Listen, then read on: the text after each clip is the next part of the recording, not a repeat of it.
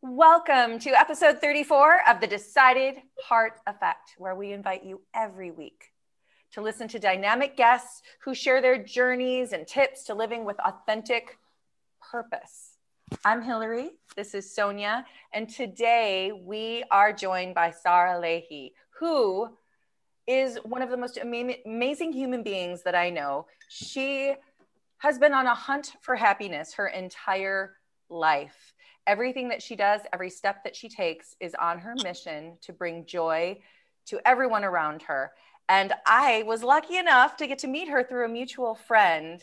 And I can tell you that I have found so much more purpose in being of service to other people and bringing one good thing every day to leave people better than we found them. But Sara, tell us a little bit, thank you for joining us. Tell us a little bit about how you have now turned that mission into both the Hunting Happiness Project and your newest venture, which is Little Steps Good Life. Yes. Hi, and thank you so much for having me. Yes, I think we can all be happy. And I think one of the tricks that I have found in being happy is helping others be happy. And Hunting Happiness Project, I started it in 2010, was inspired by a little girl with a lemonade stand. And my heart is just like gushing of like, how do we do this? Like, how do we support each other? How can we all live in peace and harmony and take care of each other? And how do we just create that all together collectively? So I'm walking and I see this girl with a lemonade stand and my heart's bursting. I'm like, I want to have a lemonade stand. What does that look like if I offer what I have in this world? And I started Hunting Happiness Project, and our first project was called Lemonade, as some of you may know. And I basically got everyone together and we all shared a lemonade stand. And we started it in the Bay Area. We did about 10 in the Bay Area, and then we did a world tour, and the volunteers didn't want to go home. It was just like the greatest thing was getting to have your grown-up lemonade stand and share it with the world. So that was an amazing journey. And while I was doing that, I was a professional nanny for 17 years. It's crazy to say that, but I had to. Mary Poppins. Exactly. It was a perfect role for me because I love children. I've always loved children, and I love taking care of people. So it was really a remarkable also experience of just observing the day-to-day kind of familial experiences, right? Mm-hmm. And the beauty and the challenges and all of it. And so for me, it was so rewarding to be a part of supporting that. And also the insight of understanding what works and what doesn't, and how we can improve those kind of structures as well. And so I started Little Steps Good Life. And my idea was there's a lot of working parents and they're really busy and they're trying to make it all happen, right? They're trying to support their family, take care of the kids, be a good mom, be a good dad, like all the roles while maintaining their jobs, and like COVID on top is just like a whole other thing. But I saw that there was a potential for supporting kids with the kind of soft skills, the social emotional skills that weren't necessarily lacking at home, but that we can build on, right? So I thought, let's start a mentorship program where we can take bright people with the knowledge of how to support children with growth mindsets or confidence and all these things that we're starting to see teenagers struggle with now. Can we start a little bit early and support that? And so I found some of the most amazing people I know and set up a mentorship program so that those children could have an hour or two every week with their mentor, who was intentionally supporting those skills and setting them up to be more confident, teenagers and adults in their lives. Unfortunately, because COVID happened, we haven't figured out how to to continue that program, but I hope that we still can. And the other thing is I started doing consulting for parents. And I just started having all these families I used to work for call me, or the families that I did work for call me and say, we're having this issue. What do we do here? How do we deal with this? And so that has also been an incredible, rewarding experience for me, especially because as a nanny, my role was to kind of align with every family. Mm-hmm. So I became very tuned to knowing that everyone has different needs and it's going to look a little different. And so bringing that, as well as my educational background to that, has been a good combo. That's amazing. I'm so resonating and just so grateful that you've identified working with little ones and that social emotional, it's not just the mental emotional health, which is so ultimately important, but what you've mentioned is when they do become teenagers and young adults and then adults, that is what we have. That's all that we have. We can add the skills and techniques and degrees and education. If you don't have that foundational social emotional like sense of self, we're hitting it now, the mental health crisis with our young people, because there's not that, that foundation. And I'm just so grateful that you've identified and started with the wee ones and parents. Because, Hillary, you might agree that parents are doing the best they can. We think that we are providing the social emotional training, right? And we may not be seeing it. And to have you come in and help us identify like, oh, try to figure this out for your own, or what's that relationship with your kid at home? I mean, just so amazing. So ultimately, in all these roles and programs, you are an advocate for happiness. And I would just love to learn, where did that decided heart moment come for you, where you did shift to become this advocate? I think like a lot of people, my decided heart moment was born from hardship. And as a very young person in a challenging home environment, I really started to see what wasn't working in my own home. And from that, I just basically started a very young study of the human condition. And I committed myself, I decided my heart to taking care of the people around me in the world as best that I can. And I think a lot of decided heart moments probably come from a moment of discomfort, because otherwise you kind of just go on, with the status quo. So it wasn't necessarily a fun moment, but it was a deep moment and it was a sincere moment. I think what amazes me so much, Sara, about you is there are so many people that become victims in their life. Oh, there was conflict in my home and that's why I am the way that I am. It amazes me the resilience that you have and the purposefulness of, and every time I hear you, if you haven't heard her TED Talk, you can find it on YouTube called Hunting Happiness. We also have it posted on our Facebook page. And something that really resonated with me, and not just resonated, but actually astounded me, was that you leaned into hurt and pain as a way to try to understand and study how you could help and how you could make things better and how you could and you didn't come out of it. Some people go into that and they either, like I said, they either remain a victim and everything's horrible and sad and awful, or they get so sucked in and they start to focus only on these reparations of awful, awful things, which all needs to be done. What I think is so unique is that instinctually as a child, and you still are doing it today, you brought your energy to a higher level. You resonated at a higher level, and then you invite everyone to come there with you in happiness, in joy. An example being when I met you years ago through a mutual friend, it was about your birthday and you gave a challenge, do one good thing. And it was #1GoodThing, which we were just joking before this. I had a sign made to you and shipped to you that says #1GoodThing with your Love and Aid sign on it.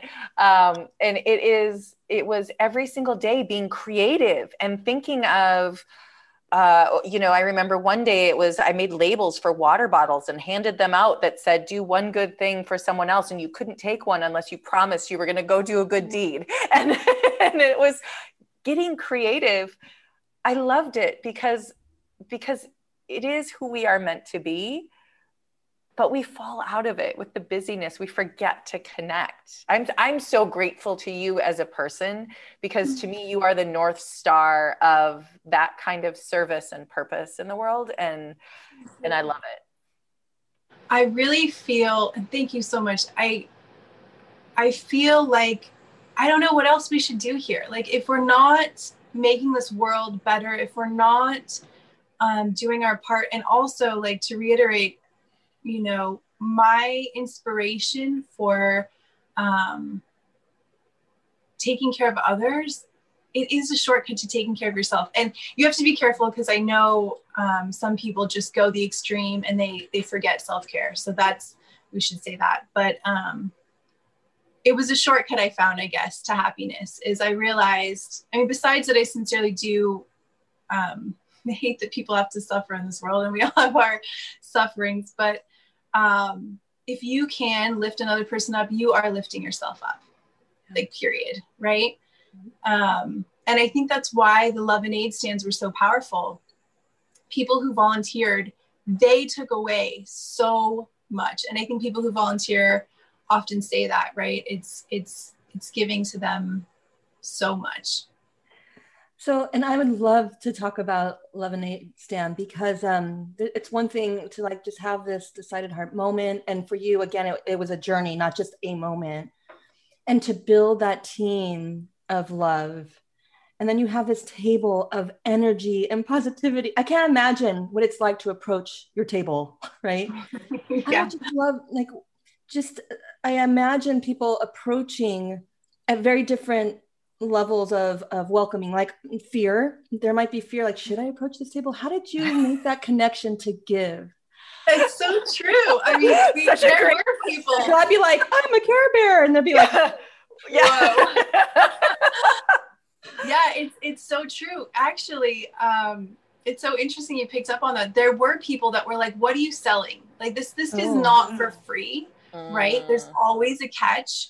Nobody is just giving purely from their heart. There's always a story, right? So there was a lot of that.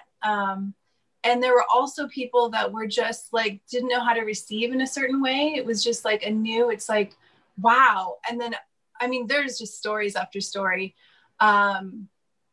There was once we did it in Oregon, and someone came off the Pacific Coast Trail and was like, I haven't seen people in weeks. And this is like the craziest thing to come upon.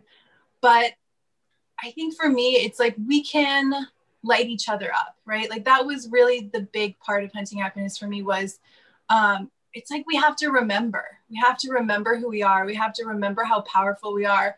We have to remember that maybe nobody else is going to do it, right? So it's like, there's a lot of power in each of us. And so Love and Aid was the volunteers remembering their power and, like, experiencing it. Because I think it's different to kind of think about it and to experience it. So once you do that one good thing, or, step outside your comfort zone a little bit, once it's a visceral experience, you can replicate it, right? If it's kind of a thought like, oh yeah, I'm empowered, it's not exactly the same, right? What's interesting to me, Sara, is I'm thinking about how I meet people that are so afraid to be vulnerable. And they're so afraid to do the kind thing because they're waiting for the other shoe to drop. There's a trust factor out there, right? Or a lack of trust factor. And so, and yet when you are brave enough and courageous enough to take that step, yes, it doesn't always come back to you in the most awesome way, but it will build momentum. Can you speak to that? I think it kind of comes back to little steps, good life in a certain way. I think that if we're so excited to get to the moon and advanced technology, which is amazing, like do all these things. But I think if we address children in this very different way. Like we understand that we are shaping who they are and become. We can build a world that is full of children who are self-aware, who can be love and aid stand builders and build their own versions of that. So I think if that answers your question, and feel free to, but I think if we really address the honor childhood in a different way, we can set up the world for all of that, you know. I always remind parents, because I work with teens, I always remind them that childhood, because they're teenagers, they're still children, and that we should protect their childhood as long as we possibly can until they leave. And, you know, usually that's 18, 19. And I think that parents get jolted a little bit because they're so in a rush too of, oh, you're a teenager, welcome to adulting. And I love that message of honoring childhood. It's something that's important to me in my work because it is true. I said it before, it is the seed, it is the foundation of the adults they become. And I cannot imagine how many love and aid stands that your children, the children that you're mentoring, you know, worldwide, yeah, you know, that to me is a change of the world. Yeah. That's where we're going to see that shift in that mindset and heart all over the place. Right, Hillary? Well, absolutely. I was going to say, I mean, that's one of the things I knew that you two were going to love each other too, because, you know, Sonia's mission is very much to take families when it comes to college counseling and say, okay, hold on. Let's not look at doing, you know, it has to be this and it has to look like this. And if you don't do this, then you haven't honored the family. La, la, la, la. Let's sit down. Let's talk about our values as a family. Let's talk about what we want our life to look like as a family. And let's make this decision not based on what society says that it's supposed to be, but on what our moral compass is, on who we are, on what we can afford, because that's going to leave us in a place where we are happier. And right? I mean, and you're not, because we see the pressure. I mean, what you're talking about, Sara, is to me, my heart is just about to burst. I wish I could like reach out and talk to our listeners and shake them and say, it starts with you. It starts with the kindness in your family. It starts with how you talk to one another. It starts with how you honor one another. And then the encouragement to go out and to do the one nice thing, to help the person with their car door, to put the cart back where it's supposed to go, all of those things together, one person at a time, maybe that doesn't make that much of a difference. But when we join together, when there's two of us, when there's three of us, and now we're telling other people, that's when we start to change the world. Yeah. And I feel like as you were just describing that, it does feel like it's layers, right? It's like, we need to do that with ourselves, right? Like realign. And I think we're busy and then we just kind of not lose our north, but priorities shift, right? And you got to pay the bills and you got to do this and the dinner's burning. And you just like so many things going on. Part of what I do with parents is like you, Sonia, kind of realign them with their goals. Like, okay, let's decide this is what your goals are. And how do we move forward towards that goal? But I think, again, we're just like on this fast train to get to these 6 different finish lines at the same time that we lose that a bit. Right. It really is getting centered. I mean, it truly is getting centered, but it's taking the time to have a decided heart, quite frankly. The families have to have a decided heart too.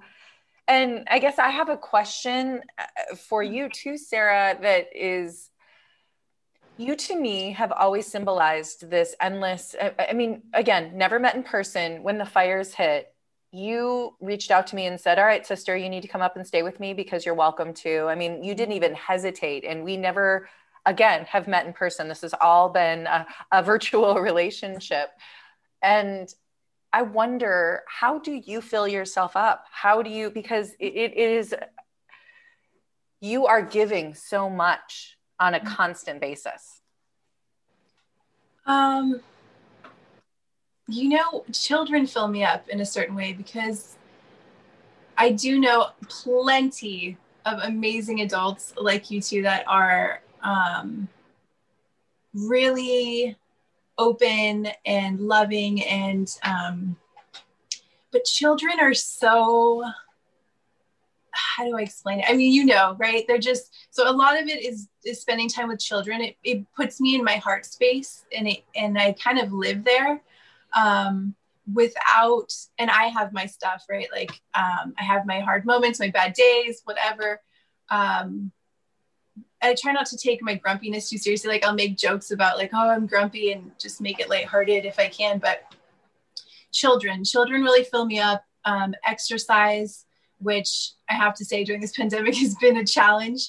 But yeah, those are the two things. But I do think that for anyone watching this, I mean, we're talking a lot about happiness.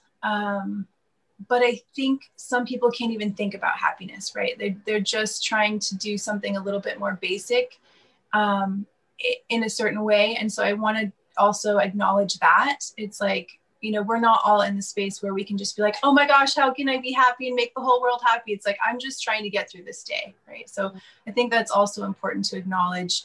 And we all have our gifts to give. So if you're that person who's just trying to make it through this day, the gift you can give is to yourself. And I think that that's important also, right? Oh, definitely. I think when you say the center, find the you, find the center, and sometimes it's sit in that silence. The power of silence for ourselves in a relationship is just, we don't have that enough. We don't have that pause to just simply be. I think I identify with when you say children, it's their power of vulnerability. They don't know that vulnerability is not supposed to be hidden. Like they just own it. They own it. They find it as a strength. And that is just so inspiring to me. It reminds me that I can sit in my vulnerability and be very comfortable with that. And it's interesting how you're getting trained by the children. Like, thank you, teacher. Yeah, totally. I love it. Well, and then before I close up, I just wanted to remind others, I'm going to advocate for your TED Talk because I sat in that talk this morning, and it truly was an energy changer for me, an awareness changer. And I'm going to quote you here, but you did say a couple of things I want to share. Don't hold your happiness hostage because you're afraid of pain. And I think that, like Hillary, you've noted, that we become victims sometimes. Like we're more comfortable sitting in that pain. We'll hold happiness hostage. And I thought that was so powerful. The other thing is, and we talked about this a lot, is, the power to give. So once you're ready and you do have that self-care, that one action, it starts with one, and then all of a sudden you're volunteering at Love and Need, like, right? There's a power to give. And then what centers me is that love is my compass. And it shifts, that needle shifts. It can go south sometimes, but it's always my compass. And I really want those right now, those quotes to me, your voice is sitting there in my mind throughout the whole day today. So thank you. And thank you guys so much for doing this and inspiring us all to find our decided heart every day, moment to moment. So I really appreciate you guys doing this. It's beautiful. Thank you so much, Sara.